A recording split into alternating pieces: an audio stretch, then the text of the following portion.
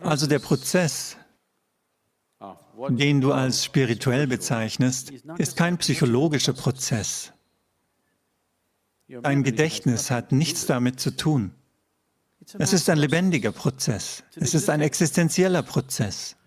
Dieser kann nur stattfinden, wenn du dir selbst erlaubst, bloß ein Stück Leben zu sein, was du nun mal bist. Zu diesem Zweck tun wir hier viele Dinge. Und vielleicht habt ihr im Ashram Leute mit diesen orangefarbenen Schildern herumlaufen gesehen. Wenn ihr die Schilder mit der Aufschrift Silence seht, die manche Leute hier rumtragen, dann bist du einfach still. Denn den Mund zu halten ist nur die Hälfte des Jobs.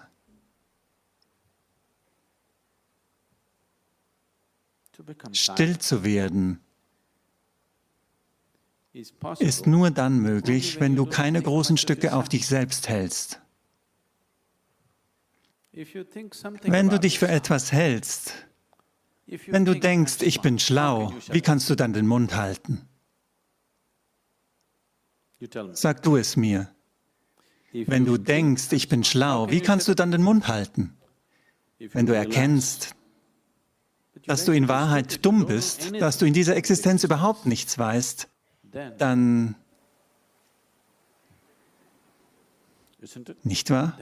Dann kannst du das Leben einfach mit großem Staunen betrachten, ohne dass ein Gedanke in deinem Verstand auftaucht. Wenn du denkst, du wüsstest alles bereits, dann hast du Erklärungen und Berechnungen und Unsinn in deinem Kopf.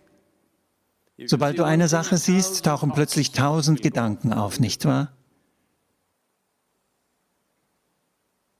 Du sitzt nicht völlig still hier im Satsang. Du stimmst mir zu, du widersprichst mir, du machst in Gedanken Kommentare, du kommentierst die Kleidung, die jemand neben dir trägt. Bewunderst sie, denkst schlecht darüber. Alles Mögliche passiert. Liege ich falsch?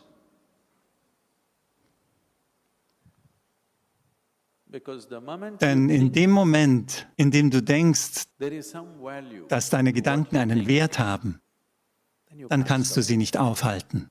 Es gibt keinen Weg, sie zu stoppen. Es geht einfach immer weiter.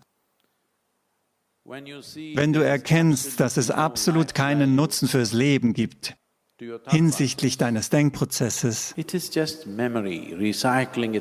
es ist nur sich wiederverwertende Erinnerung. Es ist bloß der gleiche alte Schwachsinn, der sich selbst wiederverwertet. Aber wenn du begeistert bist, wenn du an diesem Wiederverwerten hängst, wenn du denkst, es ist großartig, kannst du es nicht stoppen.